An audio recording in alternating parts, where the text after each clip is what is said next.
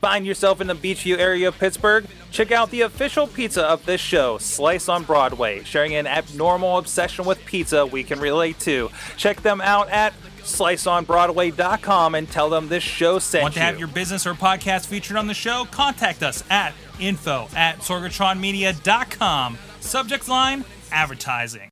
Hungry, but I ain't starving yet. Chain for the pain, cocktail bar set. Never said I was a gangster or thug, but I'm an animal. Feeding for the taste of the fly. Sing. Hey guys, it's the Indy Mayhem Show, episode 19, still rolling here. I'm Mike Sorg, Sorgatron on the Twitters. Myself, I'm a video producer here in the Pittsburgh area, working, of course, with the local IWC, RWA, some other projects like finding Zach Gowen, Montreal Theory, stuff like that. And my good buddy also in indie wrestling down in Texas, representing at least another part of the country here, is Eamon. How you doing, sir? I am doing great. We're in 19 episodes, Sorg. We're 2 away from being a legal drinking age podcast, so I'm excited. Yeah, that's when we start having like Liquid Fridays and all that fun stuff. Of course, Eamon. Yeah, even though I probably can't enjoy it for another month, but yeah. That's right. No, that was the other show where we got into your age. He's a youngin'. He's a youngin' in the business, and he's a youngin' in life as well. Of course, Eamon, commentator for the great Inspire Pro Wrestling, which has got me excited. Holy crap, you guys got a lot of stuff going on there, but we'll talk about that later. And a lot of Japan news I know going on. It is like a Japanese invasion in indie wrestling going on right now, and I love it. I know you're loving it. I'm going to get you a part of it, Sorg. You're going to get me into it. You're going to expose me to the New Japan and all that kind of stuff. Whether you like it or not. Well, we'll see. You probably will. Hey, I told you I got that Stranglemania tape, so I've had a little bit of exposure. Anyways, and again, thanks. This is the show where we talk indie wrestling. We dig it. We're at least on the fringe, a little bit a part of it, and we want to bring in some people that, in our circles, that to talk about indie wrestling from different kinds of angles. And I think we got a whole new kind of angle to talk about with our guests here. We'll introduce them in just a moment. But of course, thanks a lot to Basic Sickness for that intro music. Or you can check them out, free tracks over at basicsickness.com. You can find out also more about this and other shows, including the great wrap-ups for Raw, TNA, and of course the proper Wrestling Mayhem Show at WrestlingMayhemShow.com. And you can find this show, the Indie Mayhem Show, on iTunes, Stitcher, YouTube, Spreaker, of all things in video and audio formats, however you want to consume us, whatever's easiest for you, of course. And of course, you can drop us a line to the email address at goodtimes@WrestlingMayhemShow.com. Just please tag that subject Indie so we know what show it's for, or drop us a line on the voicemail at 412-206-WMS0. Follow us at Mayhem Show on Twitter, Google, Facebook for Wrestling Mayhem Show. And of course, we're here live every Tuesday at 11 p.m. Eastern Time at live.sorgatronmedia.com. So our guest this week, again, from my neck of the woods up here, I think I ran into him first up in Prime Wrestling over in Ohio, in a very interesting role. We'll get into that. Of course, Justin LaBar. I don't even know what all everybody will know you from. You're all over the internet, it seems. I am, not quite as much as you. You guys are like a virus spreading everywhere. Yeah, we're a few places. But geez, I mean, where do you would you introduce yourself? You're Justin LaBar of X. What is X? Depends on which person I want to piss off. To some people, WrestleZone and Share Shot Reality. To others, here locally, it's Trib Radio or doing the columns of the Pittsburgh Trib. IWC Wrestling, Bleacher Report, doing the columns for them. So it just kind of depends, but a little bit of everything. I've been fortunate up to this point. Awesome. So I mean, I've never really known you, talk to you mostly from the projects such as Share Shot or the indie stuff here. But we like to get to the root. Like, what got you into wrestling in the first place? Well, I was into it as a kid, like everybody else. I literally can remember being, 3-4 years old, watching it for the first time, and I actually just found the other day with the power of the internet, the documentation, like what the matches were for the very first. It was a WWF event, the very first event I ever went to, and down in the DC area where I grew up. So that was pretty cool. But I was into wrestling like a kid, like everybody. And then my grandfather, he worked with other promoters. He wasn't ever the head promoter. He was always kind of like a right-hand man kind of deal, like a Pat Patterson, so to speak, or J.J. Dillon, to different promoters who would do independent spot shows. And Maryland Championship Wrestling, even in the 90s. He worked a lot with them. And so that kind of, that only kept my passion and my interest even more into it, and getting to see a side of it that most kids did not get to see. We'd pick a lot of the wrestlers up. He would, and I would just ride along with him, pick the wrestlers up from, the airport, and drive them to the hotel, drive them to the venue, and, hang out backstage. Just, again, he was going through the motions, doing whatever was needed of him. So me being the kid, I just got to, kind of walk around, and, I realized quickly all the guys knew that I was somebody's kid, just random kid walking around. So it was, I'd like to think that even if I didn't have that experience, that I'd still would have been as in love with wrestling, and still, that I would still be into it today, in my mid to late 20s. But, that definitely helped, and definitely gave me a whole other perspective to things that, most 10-year-olds wouldn't have had, I guess. Awesome. So, I mean, judging by your age, I'm trying to think, was kayfabe still strongly alive, or kind of that halfway zone, I guess, around then? Like, do you remember being kind of exposed to something that, obviously, other than the general experience, was it still, you think, alive back then?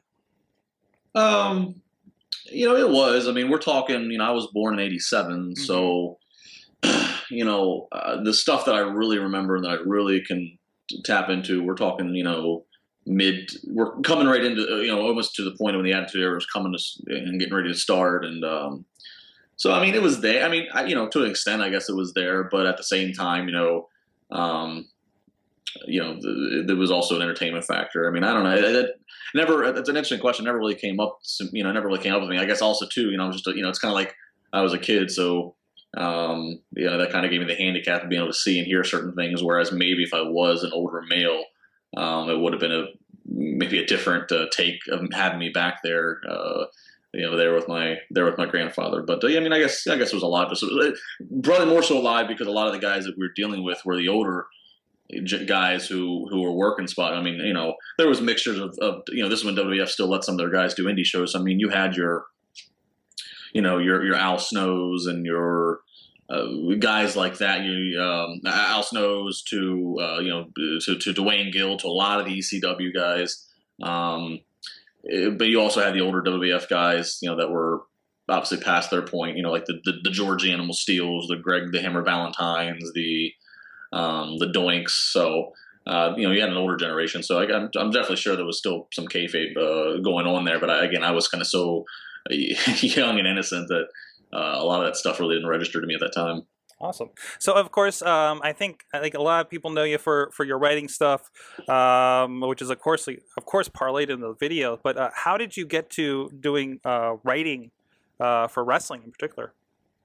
Kind of a little bit lucky. Kind of fell into it. So wrestling stuck with me my entire time as a kid, and of course, I went through and loved the Attitude Era like everybody else did. I guess the first step to the writing, to being able to have my voice heard and somebody deeming that it was worth being heard and being able to write or whatever, was I was fortunate enough when I was in college to get some time behind the scenes with WWE. That's kind of really what was the catalyst to everything. I went to school for broadcasting for radio and TV, and there was a point in time where I went back down to DC where I grew up and my family was, and I was working with a morning show. One of the most popular morning shows in D.C. Called The Junkies, and they were on 106.7. They're still around now. And I was like their golfer intern, just typical, intern shenanigans. But they were one of the stations that WWE would work with when they came to D.C. And, of course, Batista, living right in Northern Virginia, which is where the studio was, he would come in a lot of times. And so I was able to basically, long story short, I was able to network with WWE guys, with some of their PR people and some of their sales and people that we directly worked with. And told them what my aspirations were to work in television and my passion for WWE, and ended up giving me some time getting to work under a guy named Steve Rubin, who Steve, I guess you could say, would maybe be a couple tiers below Kevin Dunn in terms of coordinating the television, and worked a lot between the venue itself and how the seating, how the stuff would be, and also with the production, what they needed and how big the entranceway was going to be, and do we have special segment that's going to happen, out in the audience that we need to block. Just a lot of logistic things that people don't necessarily maybe take account for. So I got to travel with him, got to be around WWE a lot, and that kind of opened my eyes up to, again, a whole other side of things, just as it was when I was a kid. And I got to take stuff that I kind of saw as a kid and knew as a kid or whatever, and apply it to being now a college age student, getting this experience. And then that led to where I finished school, got my degree, and WrestleZone.com is owned. People don't realize what WrestleZone is, for being a wrestling website is. A lot of wrestling websites are pretty independent. It's just somebody owns them and they use Google traffic and Google ads and all that to just kind of sustain it. But WrestleZone's, I think, the only wrestling site I can really think of that has a huge corporate structure behind it. It's owned by a big media company called Crave Entertainment in Los Angeles, and they own ShareDog and just over a dozen male-related networking sites. Hot Basketball Wives and just everything you could think of. They're kind of like the Spike TV, so to speak, of the internet, it seems. And they were looking to really kind of advance their video aspect of WrestleZone. And I tossed my name in a hat to them, to the guy that was running things at the time, and it happened to be that they kind of came across my name as well before through the incestuous business that wrestling is, and basically said we'll come up with something. And I kind of scrapped ideas around and had an idea for some kind of a wrestling talk show, because at the time, all that I was seeing, I knew there's a lot of wrestling podcasts out there, a lot of audio podcasts strictly, Blog Talk Radio was just really coming up. But I thought, what if we can really get a sophisticated video production talk show? And it certainly did not start out It certainly not start out as a sophisticated show, and maybe some would say it's not now. But nonetheless, we started a thing called Chair Shot Reality. We started in a living room and then to a basement. It was kind of a Wayne's World operation, and then now 225 episodes later, we have a nice state-of-the-art studio, downtown in Pittsburgh that we get to use, and so we've worked with you guys in the past on location. So it's been quite the 4 years. It's been fun working with you guys and kind of seeing how you operate, at least on the organization, how you guys pull it together.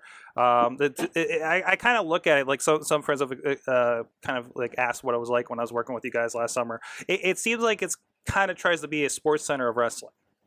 Is my first thought. I think when I started, that was kind of my thought to it. Because you guys are in suits. You have TVs on. You got graphics coming up on screen. You guys are going back and forth. You have a very, very dissenting opinion usually in Brian Ghoulish, it seems. There's antics. That's my impression as far as that goes. And that's I think when I started, SportsCenter was kind of the model in my mind. Mm-hmm. I think since it's kind of evolved to a mix of formats between like Pardon the Interruption, Chelsea Lately, maybe even a little bit of late night, Jimmy Fallon. So we have a segment now that we do Outside the Ropes, where it's going through the news of the week, the wrestling news of the week, but kind of has a little bit of a stand-up comedy edge to it. We actually have 3 writers from around the country that are all our stand-up comics that actually help write, that we put on staff to help write and build material, as crazy as it sounds, but it works. And then so far, we really haven't been panned by the audience with it, which is I take as a success. So, we kind of have a lot of different formats. You have the suits thing. People sometimes laugh, why are you talking about wrestling when you're in a suit? And we thought, when we were going on location, especially when we were working with you, when we were on location, we would dress down a little bit into collar shirts and stuff, but we've always kept the suits on despite maybe think about not, because actually the suit thing kind of stems from, one, that professionalism of, if you look serious, people have a better chance of taking you seriously. But there was actually a time when we were really thinking about staying off of the suits and kind of being more casual, trying to be more bar vibe, guys sitting at a bar talking. But we actually had advice from wrestlers. I mean, guys, I'm talking, WWE TNA guys who we would have contact with, and they actually, and when talking to them, sometimes by accident about it, they would say, that's one of the things that was kind of cool about the show. Not saying they're avid viewers, but they see it enough. They say it's kind of cool to see that you guys aren't, it does have enough quality to it. It's not, it's not done in a low quality format. It's done with enough sophistication that it, the suits adds and fits into it, to where if we didn't dress for the occasion, then maybe it would harm it down a little bit. So I don't know. I mean, that's everybody's opinions, but we kind of took that if people in the business thought such. we would stick with the suits, and so we have. Awesome. So how did you come to be in indie wrestling? I had an idea. The CSR was probably, I don't remember where we were. I want to say we were probably about in our maybe 40s or 50s in terms of show episodes. Like I said, we're at 225 now. So it was the summer of 2010, I believe. And I kind of had this idea when we started realizing that we were building a following, and that we were going to keep the show going. I kind of felt like, we have this following that's a little bit, that's worldwide in a sense because of WrestleZone.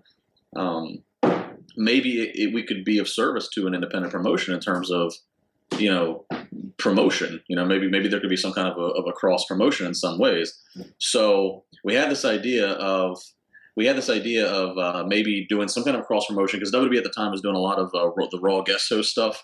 So we thought, what if we had like a storyline in a way, and maybe we pitch a storyline to where, we're there as kind of like guest hosts, but somehow once you get people hook, line, and sinker, they think, okay, everything's on the up and up, you're just there as a guest host. What if we then, flip the switch and do something that would kind of throw them off? So the idea that I had was kind of that, and at the same time, Greg Iron, who was based in Cleveland. Greg had actually, I think we became Facebook friends.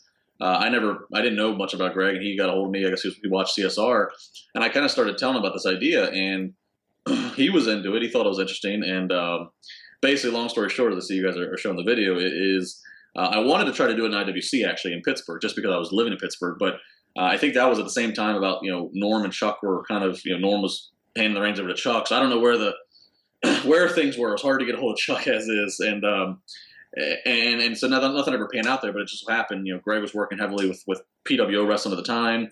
Introduced me to Joe Dombrowski. I remember right where Joe and I were the day that I pitched the idea to him. He developed it even more with his wrestling mind. And next thing you know, I was showing up. I remember Stir nightclub. It was in October. Was the very first PWO show I went to. And we slow played it. It was just me showing up. I just went to the shows, got a couple seconds of FaceTime, started talking about it on Chair Shot, and the one constant was, putting over the shows, which were great shows.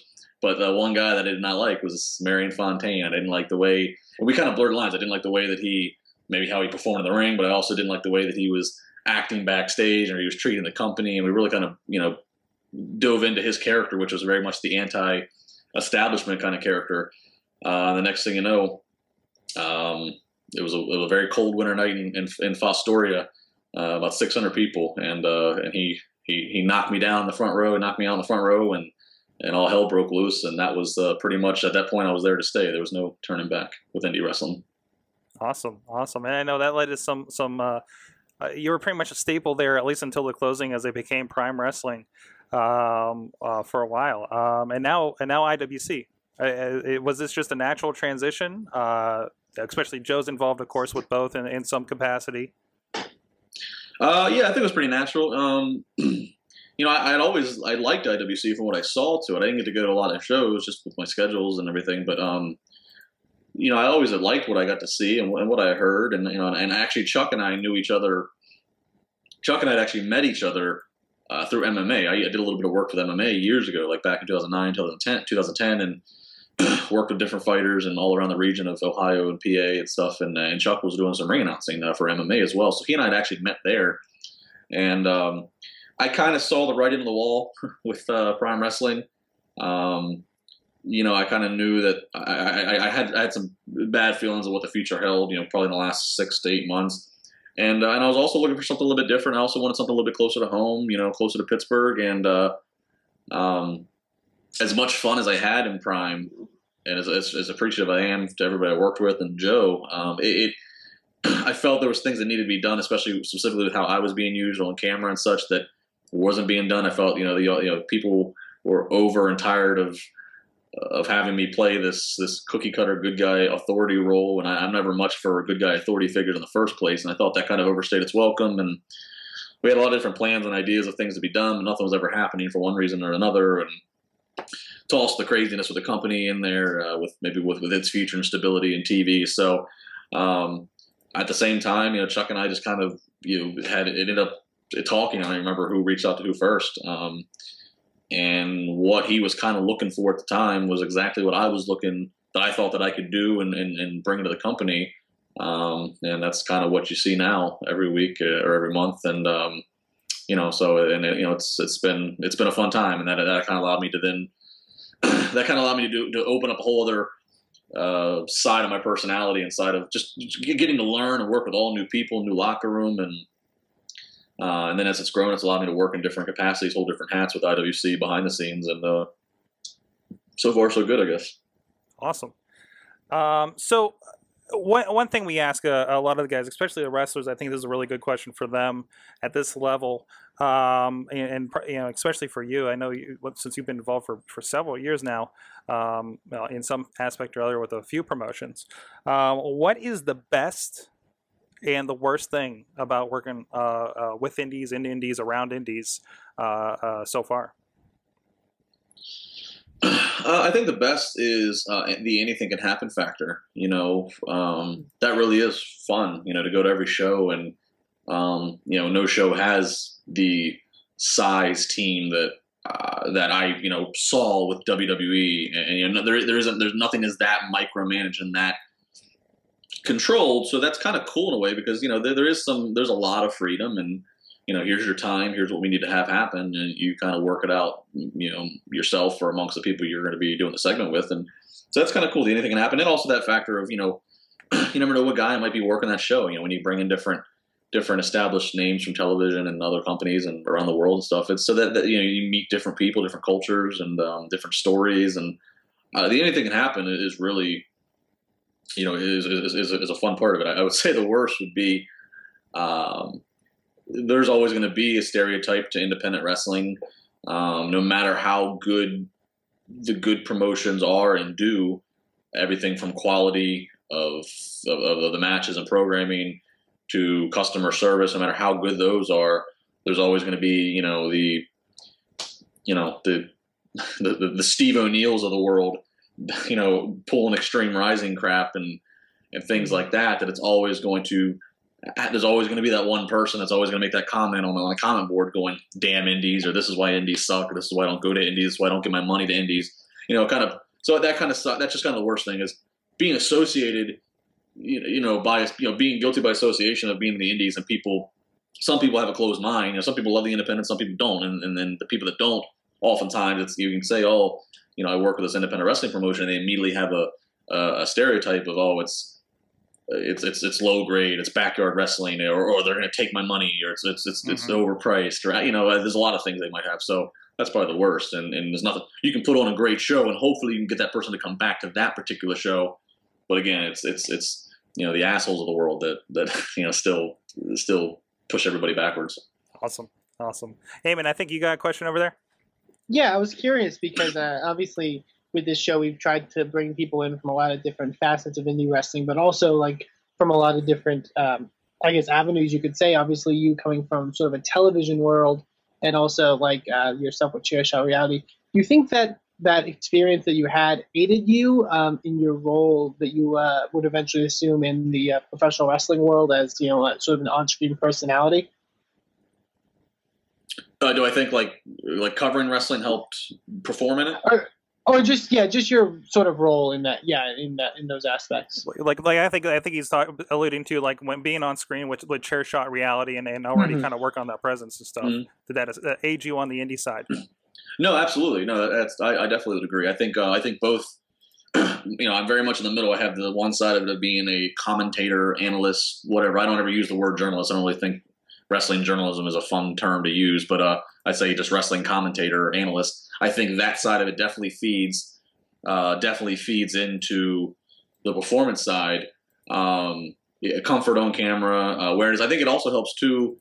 I was at IWC Wrestling's training school a couple weeks ago, helping the guys and girls, with promos, and that doesn't come from having, it doesn't come from having a million years of wrestling experience, so to speak, but it comes from having experience on camera, knowing how to speak in sound bites, knowing how to convey a story, whether it's talking about the Pittsburgh Penguins, whether it's talking about pro wrestling, there's a way to communicate and get it out clearly, concisely, and try to do it entertainingly. So that definitely helps. It also helps too, especially when you're working, whether it be with Prime or with IWC. When you have a camera, when you have production there, it's the smallest little things, but helping remind the guys about hard cameras, about awareness for where cameras are going to be, even doing promos backstage. Give the guys a little bit of pad. When we say record, when we say we're rolling, give a few seconds to edit into it, or when you're done, don't just immediately drop character and break face. Give some padding to go out. Just the smallest things that to some people might sound like, oh, duh, but right. But stuff that does add up, if you're not aware of it. So I definitely think both feed, and the flip side, the performing helps me as an analyst, because no longer people ask, oh, why do you have a wrestling show, or why do you have a wrestling column? What makes you so special about it? And I'm not going to get into what makes me so special about it, but what I do say is, having worked segments or matches with with the people that know what they're doing, that've been around the business for a long time. I certainly learn every single time, and I'm learning about what's good and bad in a match, and what's good and bad in a promo, and learning about personalities and the politics and the business side of things. So it certainly helps me when I'm, commentating on something for WWE, whether it be in video, print, or radio format. It's kind of like that whole thing of a football commentator commentating football that's never played a down in his life. It's that it gives me a little bit of something to refer back to and help maybe better shape my opinions. So I definitely think both feed into each other perfectly. A quick question for the chat room. Matt Carlin's our friend of the mainstream media. He's from over at KDKA, actually. He wanted you to ask if you can compare being a TV or radio broadcaster to being a pro wrestling performer. I think both. I think if more TV and radio broadcasters were more willing or more familiar with being a wrestling performer, I actually think that would help them. What I mean is, pro wrestling performer can be very over the top, but you really get a point. You should be able to get a point across. You should be able to, have an identity. You should be able to, grab the attention of the person in the back of the room, be memorable. And I think that's all stuff that can help you as a TV radio broadcaster. For me, my TV radio stuff now, my first year I worked at the Pittsburgh Trib, I was traveling with the Steelers, and I was doing a lot of Steelers, a lot of Penguin stuff, and I've moved a lot away from that stuff because wrestling continues to grow and take over my life, which I'm happy about. But I think even when talking about mainstream sports, I think maybe it's not as over the top, and you're not necessarily cutting a promo and trying to sell a match or an event.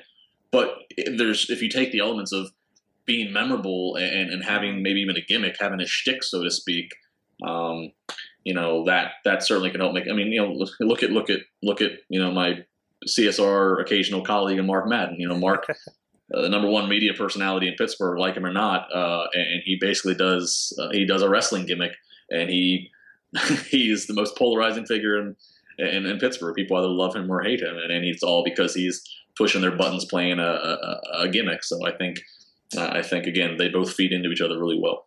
Awesome. Well, I know you got a heart out here, so I want to let you go here. But first, I don't know, give us a list. Where can people find what you're doing other than just type in your name, wrestling? You come up a bunch of places. Yeah, Twitter's the easiest place, at Justin LaBar.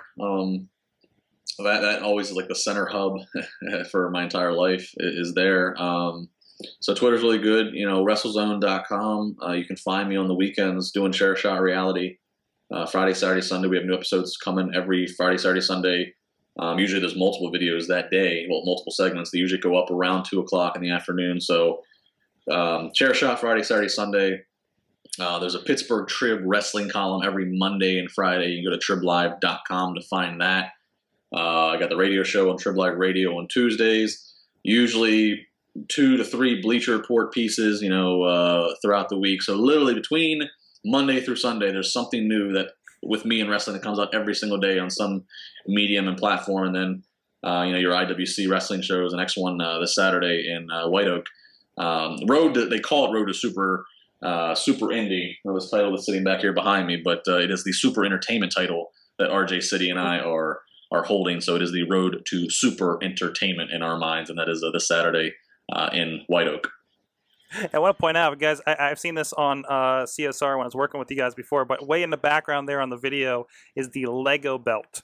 Yeah, that is. Yeah, there's, I don't know if you can see it. There's the CSR letters on it. A guy named Cody, C3 Bricks on Twitter. Cody, he actually does professional Lego displays. Like he's done some of the ones you see in Times Square. He's done some for Ellen DeGeneres' show. He's done some for some major corporate companies. He's done their logos. He gave me that. It's a belt and actually can as you know, Mike, it can snap around. It actually has like notches. It can snap around. There's actually one in the case over here that you can't see. I have a glass case. It's actually it sounds weird, but it's pretty cool. It's a portrait of me. He did one for Ellen DeGeneres. He did it for a couple other media types in New York City where he's at. And he credits me, and I don't know why or how, but thank you. He credits me for, since I followed my dream of working in wrestling, that he actually got his own store opened up, and he has his displays there. People can buy them. People can put in requests. So I've been very fortunate that it's decorated my game room as such.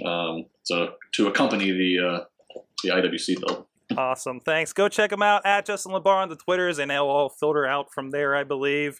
Thanks a lot, Justin. We'll see you at the next IWC show. And until then, we're going to talk a little bit of Japanese wrestling invading the U.S. with Eamon here.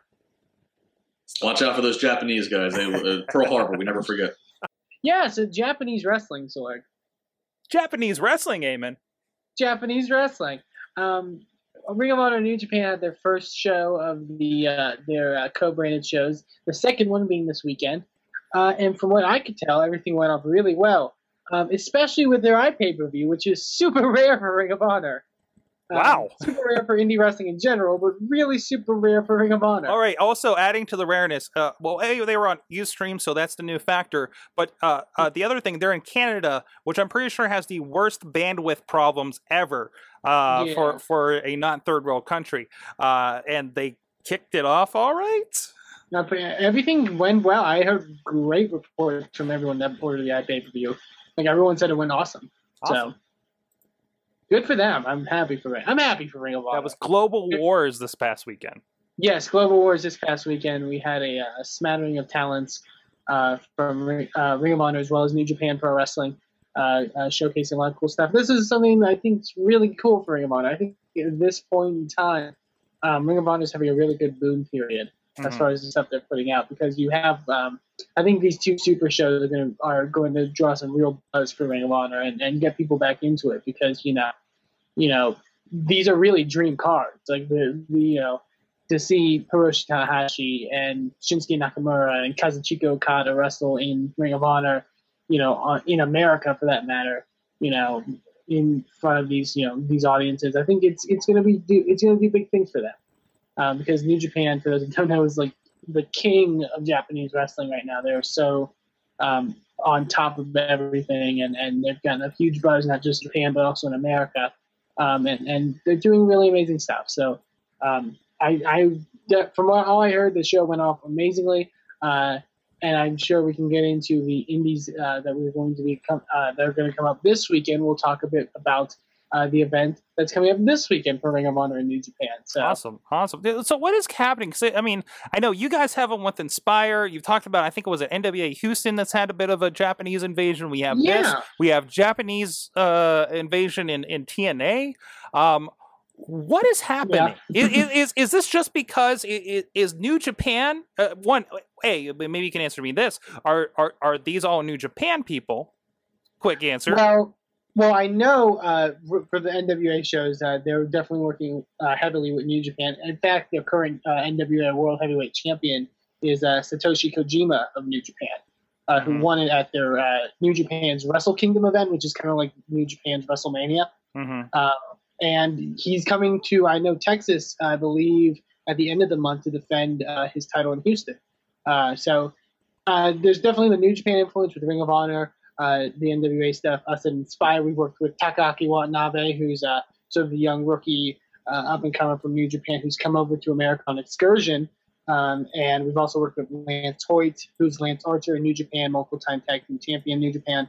The TNA stuff, I believe it's the Great Muda's promotion in Japan. Is it 0-1? I don't remember the promotion that's working with TNA, but Yeah, there's a bit of a Japanese influx, and even like Inspire, like we were able to sort of go off the fact and advertise that at our last event in April, we had representation from 3 different companies in Japan, in New Japan Pro Wrestling, Osaka Pro Wrestling, and Pro Wrestling Noah.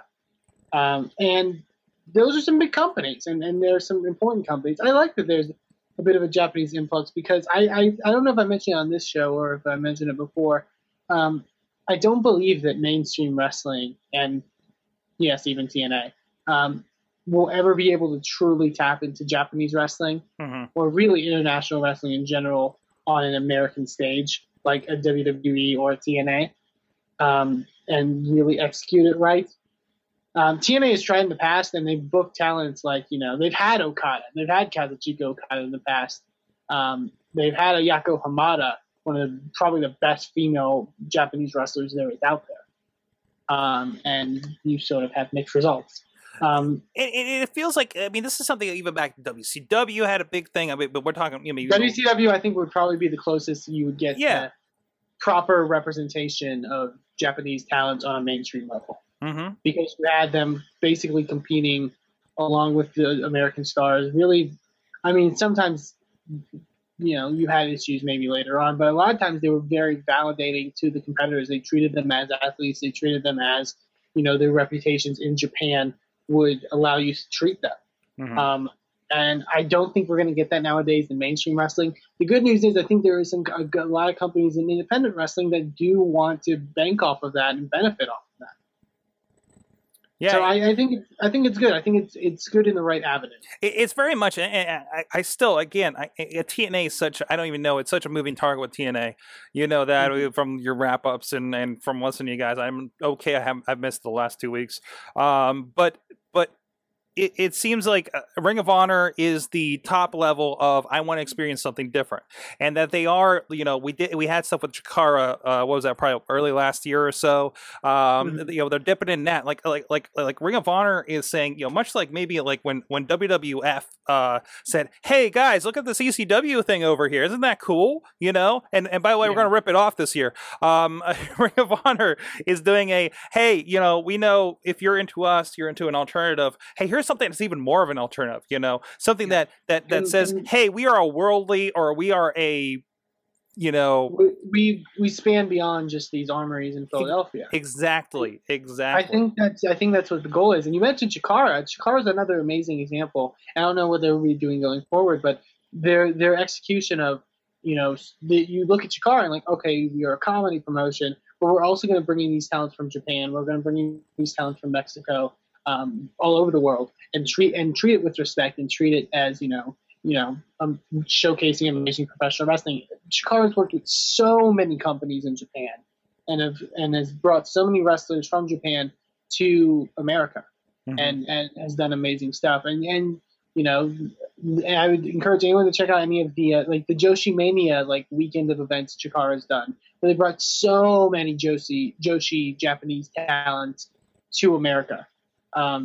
And they put on Sarah Del Rey against Aja Kong because they, that's a match people would really like to see. And it's something that they understand their audience, and their audience, while they love Chikara for its goofiness, is also a very rabid, follows everything sort of audience. So they follow these people from Japan. They follow these people from Mexico. And when you bring them in, they're big draws. I think this bringing in, like I mentioned before, these Ring of Honor shows, bringing in Hiroshi Tanahashi, Kazuchika Okada, Shinsuke Nakamura, Jushin Liger, that is huge. And people, from what I saw they did, flock to those shows. Because when are you ever going to get a chance to see these guys? Because you want to see something different. That's what's attracted. I think that's what's attracted you to a lot of these indies. That's what attracted me to IWC is that talent that gets attracted into them, to get to see a variety in person. And it's a great opportunity. So that's great. I love to see this flux that's going on right now with all these. You are going to get me into New Japan Wrestling one way or another if it kills me, apparently. Absolutely. You're going to love New Japan. So I'm waiting for those matches, man. I will show you solely. I will show you. I would encourage you to get into this past year's Wrestle Kingdom, because if you want to see New Japan at its best, it's like I mentioned before, it's their WrestleMania. If the wrestling doesn't get you, the amazing entrances will, because they blow anything WrestleMania does out. And I think I was watching some MMA when I had HD net, particularly because I was trying to watch Ring of Honor, and I think it was MMA from Japan, like K1 or something like that, and they had obscenely long entrances that were like, what the heck is happening here? And this is MMA. This is how they treat MMA, not the overly theatrical professional wrestling. If this helps, Sorg, if this gives you a teaser, Alex Shelley wrestled in New Japan Pro Wrestling in a tag team with another Japanese wrestler named Kushida, and they form a tag team called the Time Splitters. They entered at Wrestle Kingdom basically in a Back to the Future themed entrance, wearing the orange jackets, in all their garb, coming out in the DeLorean. You need to watch New Japan Pro Wrestling. I can't tell you any more than that. And that wasn't even the best entrance of the night. And it looks like I mean, it really does look like thanks to YouTube, like most of this Japanese stuff is up there, right? Like it is. A lot of it's very much like it's you can honestly find a lot of it on YouTube, really, or even Dailymotion. And honestly, you can also buy their iPay-per-views. I know they show them a bit later, obviously, because of the time difference. But I'd encourage you, as we're seeing one Prince Devitt, who is the king of the junior heavyweights in New Japan.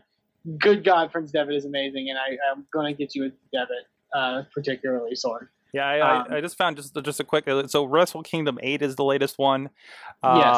And this is part 2, and it's over 3 hours long. Holy hell! It's a long show. There's about like 10 matches, I think, fully on the entire show. So wait. So this is part 2. Like, was this all one night? This is one event. So you're telling me this event is more than 3 hours long for once. For one, in like the giant Tokyo Dome, it's the one Tokyo Dome event they run every year, and they just pack the place. And you see like the Young Bucks are there. They're the current junior heavyweight tag team champions in New Japan, and like you've got a lot of amazing stuff going on there. Like they're on their peak, and AJ Styles is now their IWGP champion after he beat Okada at one of the pay-per-views. So like, and yeah, you can access this stuff on YouTube. They have iPay-per-views that you can order. Like, it's really, really good stuff. And it's an amazing mix of that spectacle, as you can see, sort of there. Like, did I just see Scott Norton? And yeah, Scott, Kurt Angle, former IWGP champion as well. Yes, I know they showed him that. Brock Lesnar. But it's a mix of the spectacle combined with like amazing professional wrestling. It's if WrestleMania was dedicated to amazing professional wrestling from top to bottom. And I don't mean that to be a knock on WrestleMania, but when you go to WrestleMania, you see a couple good matches. Obviously, there's a lot of really good wrestling there, but a lot of it is... It's more spectacle. It's more spectacle. This is, I think, the perfect mix of spectacle professional wrestling. It's definitely really very flashy entrances so far that I'm seeing here. Oh, they have pyro. Oh, my God. Yes, indeed. And it's so weird that we were talking about this on the level of indies, but I guess... I think in the long run, we're talking about independent from the large world conglomerate of WWE at this point. Right. Like Japan's just totally different. Is the thing. Yeah. It's a different medium. When I've mentioned before that New Japan is the WWE of Japan, and people will probably like, well, isn't that WWE? Yeah. Since they're, but it's the combination of spectacle mixed with professional wrestling, and then there's Japanese wrestling that I don't know if I would consider it indie. It's just as good as the wrestling on here, but it's it's in smaller buildings and you don't get the pyro and the Titantrons and stuff like that. But it's just a mix. Japan is something for everyone. I think in many ways Japan has something for everyone. So yes, yeah. Ring of Honor and New Japan have a show coming up this weekend as well. A lot of big matches on that show. It's in Philadelphia this Saturday, May 17th. The main event of Adam Cole defending his Ring of Honor championship against Jushin Liger, which obviously, that's going to be amazing. You saw him recently. I'm sorry? You saw him recently. Liger's getting around. I got to see him when he was in Texas not a couple months ago, but a few months ago. So I want to point out, I just saw a Twitter account on the guy coming out on this New Japan show. Yes, so they are embracing Twitter. Oh, that's good. They are. We can't understand a lot of it. I wonder if they're also on tout. Oh, Jesus. I want to see some New Japan touts. There are actually a lot of the New Japan guys are in a lot of local commercial, like Japanese commercials sort of stuff, because they're like celebrities basically over there. I think they have like a trading card sort of thing. I'll have to show you the New Japan trading card commercial. Please. But there's Adam Cole, Jushin Liger, AJ Styles is defending the IWGP Championship against Michael Elgin.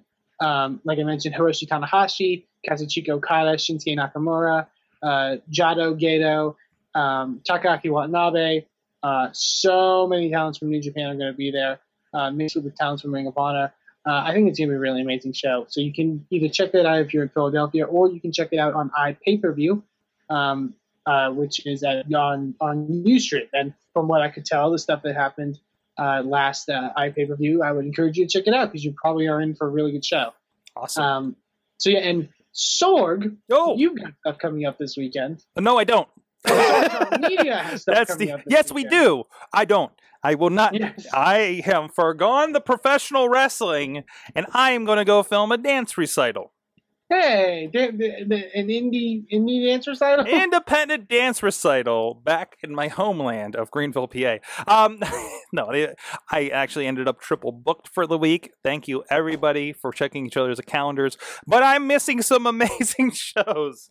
Some really good shows. I have a feeling I'm going to be having a blast editing these things. From the looks of things, of course, we talked about with Justin LaBar earlier. Road to Super Indy or Road to Sports Entertainment title, or I forget however he said that. A lot of fun stuff again at that White Oak, PA, here in the outskirts of Pittsburgh. I'm on the wrong thing. I'm still on New Japan Wrestling. You know what? I'm just going to show New Japan Wrestling while I talk about IWC Wrestling. I set everything up backwards. But of course, headlines by recent guest and recent cheeseburger on WWE, Jimmy Nuts is going to be there, taking on Joseph Brooks, another great guy. We need to get him on the show. John McChesney, friend of the show, and Justin Idol, one of our first interviews with sexual harassment. A Facade, of course, a part of that against All Ego, Ethan Page. I was going to say you got some interesting Super Indy qualifiers. Definitely. Page should be very good. Yeah, I'll talk about Super Indy for a moment, of course. Let me know if you know these guys. Trick Davis versus Matt Cage. I do know both of those men. Trick Davis actually, both are sort of Midwest guys. They've traveled. Trick Davis has been doing this for a good while, actually. And Matt Cage is really starting to break out in a lot of companies. So that should be, I think those two matches, the two Super Indy qualifiers, are going to be really, really amazing and stuff you should check out. And other than that, Joe Rosa coming back to IWC. If you're familiar with him, and other great stuff with friends of shows like Sexy Talented Dudes, Marshall the Bull Gambino, and of course LaBar and RJ City will be on hand as well, and a whole bunch of other stuff. This is usually the really big setup show for what's going to happen at Super Indy. And if we can step ahead just a moment, they have announced some people for Super Indy. This is the big Super Indy is looking really good. If you want to call Indy, this is the indiest of Indy-rificness. With Super Indy already announced, for instance, Chris Sabin is going to be there. Petey Williams, who's no stranger to Super Indy. Louis Linden, of course, of Aeroform. Sammy Guevara. Thank you. I'll try. Your Spanish is fine, son. Oh no. And of course Andrew Palace, who beat Matt Stryker, and he will not let us forget about it for his qualifier spot. And of course the winner also as of now RJ City. As of now RJ City, of course. And of course Facade versus Ethan Page will be a qualifier, as well as the other match that we spoke of with Cage and Trick Davis. Thank you. They don't have the names on this page. So. And also happening the same night down the road, because nobody checks calendars, is rwalive.com. You can check them out. Wes Newton, of course, these are the guys that had the big Salute the Troops show. And I tell you, man, I think there's some big things coming up for these guys. These are guys to watch. And very suggestive looking thumbnail on that video for Jesse Bell Smothers. I'm on the wrong computer again, son of a bitch. It's been a long night. It's been a long night. But rwalive.com, of course, we'll have whatever fallout from Ryan Edmonds, who we've had on the Mayhem show before. It's a very open-ended card, apparently, because their champion, Lodi, yes, sign guy Lodi, I think that's how I say him every time, taking on like one of three people, we're not sure. Open challenge from one of my favorites generation, Dead, yes, including that G-Raver that took on the dreaded Super Oprah that I talked about last week on the show. I think they're going to have another run-in with Sarah Feeney and Jesse Bell Smothers. Thank you, somebody, for doing women's wrestling. VOW, of course, RWA. There's some indie wrestling in Pittsburgh, guys, or indie women's wrestling in Pittsburgh being represented, and it's been pretty fun so far.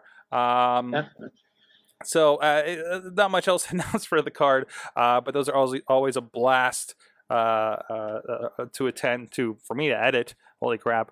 So keep an eye out for that. That's No Retreat 6 for them, both this Saturday. That's in West Newton, PA. IWC up in White Oak, PA. Even the names are similar. You're killing me, guys. So go check them out, respectively, IWCWrestling.com, RWALive.com. And that's awesome. Like all my wrestling. Oh, no. Oh, actually, we'll talk about a show next week, the DBI 3 happening in Massillon, Texas. Again, another show I can't attend, but we will have some representation filming it. So there's a lot of wrestling, more wrestling. I'm assuming you mean Massillon, Ohio, and not Massillon, Texas. What did I say? Did I say Texas? Seriously? You said Massillon, Texas, and I was like, I don't think that's the place, Sorg. It could be. It could be. What is happening? What's on your radar? Sorg, if I could see that, what would I want to see at that event? I'll have an address for you next week. More information. Or in 5 minutes. Hold on. It's a Facebook. I'm sorry. It's a Facebook. I don't have a web address for you. That's all good. There also is another event that I do want to mention that's coming up this weekend. This Sunday in Providence, Rhode Island, Beyond Wrestling is holding another one of their events. Their Unbreakable event at Fet Music in Providence, Rhode Island. Beautiful venue. Really, really stacked card. First time ever matchup between the Young Bucks and Team Tremendous, which is Dan Barry and Bill Carr. If you've never seen them before, check them out. They are awesome. Kevin Steen going one-on-one with Biff Busick, the new CZW champion, Biff Busick. Sorg, get this in your mind. Remember National Pro Wrestling Day you went to, and that Wrestling is Respect match between Drew Gulak and Biff Busick? Yeah. One of them was the CZW champion. The other is now the new CZW champion. Wrap that around your head now. That's CZW now. And I mentioned it before. Check out CZW now. I should watch some CZW now. It's funny because the guys on the Mayhem show kind of make fun of CZW a good bit with CZW chants. They were even earlier today with the chat room. So yes, because there's wrestling in CZW now, guys. It's really awesome wrestling. Both Drew Gulak and Biff Busick are awesome, and now Biff Busick is champion. I think there's going to be some good things to come. But we're not talking about CZW. It's talking about Beyond Wrestling. The Colony of Chikara fame is taking on Juicy Product, JT Dunn, and David Starr. It's got a good lineup on this show. A lot of really good stuff. Michael Elgin's on the card. There's going to be a lot of really cool stuff. So you can go to lookmanofans.com for more information of the Beyond Wrestling event in this Sunday in Providence, Rhode Island. So that's another indie event you should go check out. But yeah. Awesome.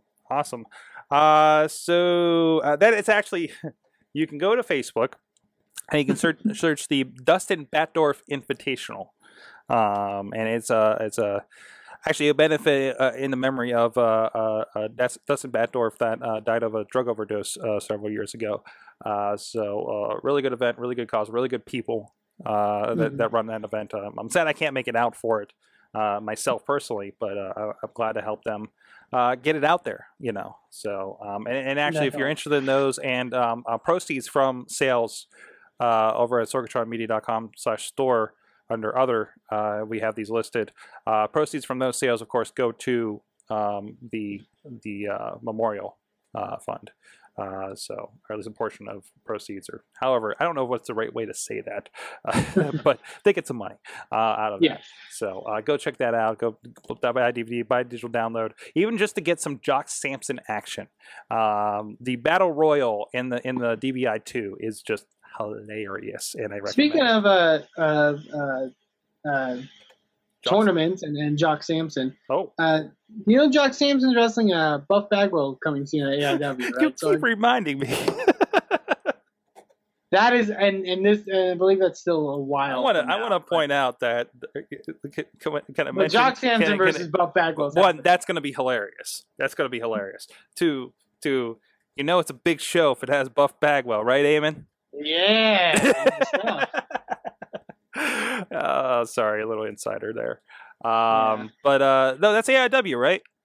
Yeah, and I believe that's either next weekend or the weekend after. But I'm sure we'll talk more about that down the line. Yep, we'll keep an eye out for that. AIW, I think, doing cool stuff. Like I said, I think I mentioned last week, somebody was calling VOW like a rip-off AIW. Good! Please, somebody. There's definitely some influence. Somebody was wearing an AIW t-shirt at ringside. I think that's okay. I think we're good with that. So that's fine. I mean, I would like somebody to rip off Inspire Pro in Pittsburgh. Please do. Please do. Can you open an affiliate over here? We'll open wrestling is. Isn't that kind of what the anarchy like? Those guys are affiliated, right? Like which guys? The Anarchy, St. Louis, and Anarchy Championship. St. Louis Anarchy and ACW. Yeah, so we can have a Pittsburgh Inspire. Let's do it. There you go. We'll have to see that. You can franchise. Can we franchise Inspire?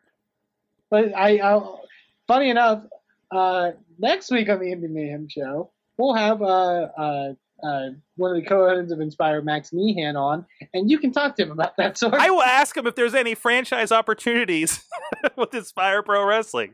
You'll sell him on the idea, I'm sure. Because we definitely need more pro wrestling promotions up in Pittsburgh. I don't know. Maybe I'll go somewhere where there's no wrestling. Like, I don't know.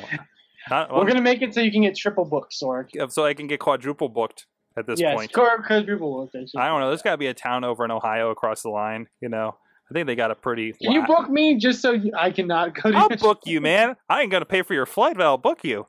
Oh well, no, I meant you in a sense. You telling a promoter to book you just so you can get quadruple booked. Oh, so I'm going to quadruple book myself because I'm not going to check anybody else's schedules. I got you. Yes. I got you. What are we doing? What is happening right now? I have no idea. All right, at that point, I think that's it. I think we got everything going on there. Thanks again to Justin LaBar. Check him out on Twitter at Justin LaBar. Google search him.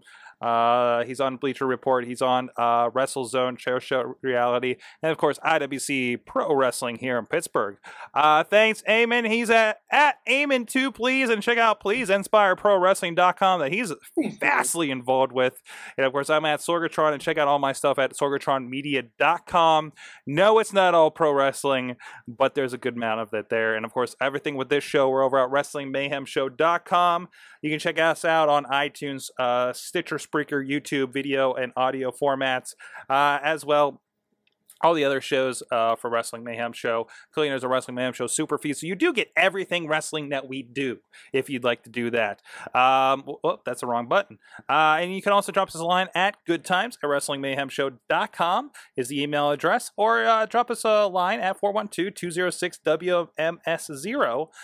Tweet us at Mayhem Show. Hit us up on Facebook, Google+. We got a great Wrestling Mayhem Show Facebook group going on. And you can join us here live Tuesdays at 11 p.m. Eastern Time. To check out who's our guest of the week. Maybe it's from his world, maybe it's from my world up here in Pittsburgh. Who knows? And other things. What else? There was something else I was going to say too. Oh, you can join us earlier at 9 p.m. actually for the Wrestling Mayhem Show if you like talking, harass us in the chat room, talking about WWE, TNA. Whatever the case may be. We talked about wrestling video games this week because we had a little bit of experience with that at the great Chachi Plays over the weekend, raising some money for charity, having a lot of fun doing it. Yeah, we'll have to get you up for Chachi Plays sometime. Yeah, I want to make a Chachi Plays. I want to get you up here for Chachi Plays and put a permani sandwich in front of you. It'll be like, and then we can I will do better than last time. And we'll take donations on to make you finish the sandwich. Oh, I'll finish it. I will finish it this time. I didn't know beforehand that when you don't finish the permani sandwich, you get chastised. That's only in the downtown locations. They don't give a crap in the suburbs. All right. With that, please, thanks again to everybody joining us, like Justin, and we'll see you guys next week. Go support some indie wrestling. Never said I was a gangster or thug, but I'm an animal. Beat for the taste of the blood. Sick, you know how I act now.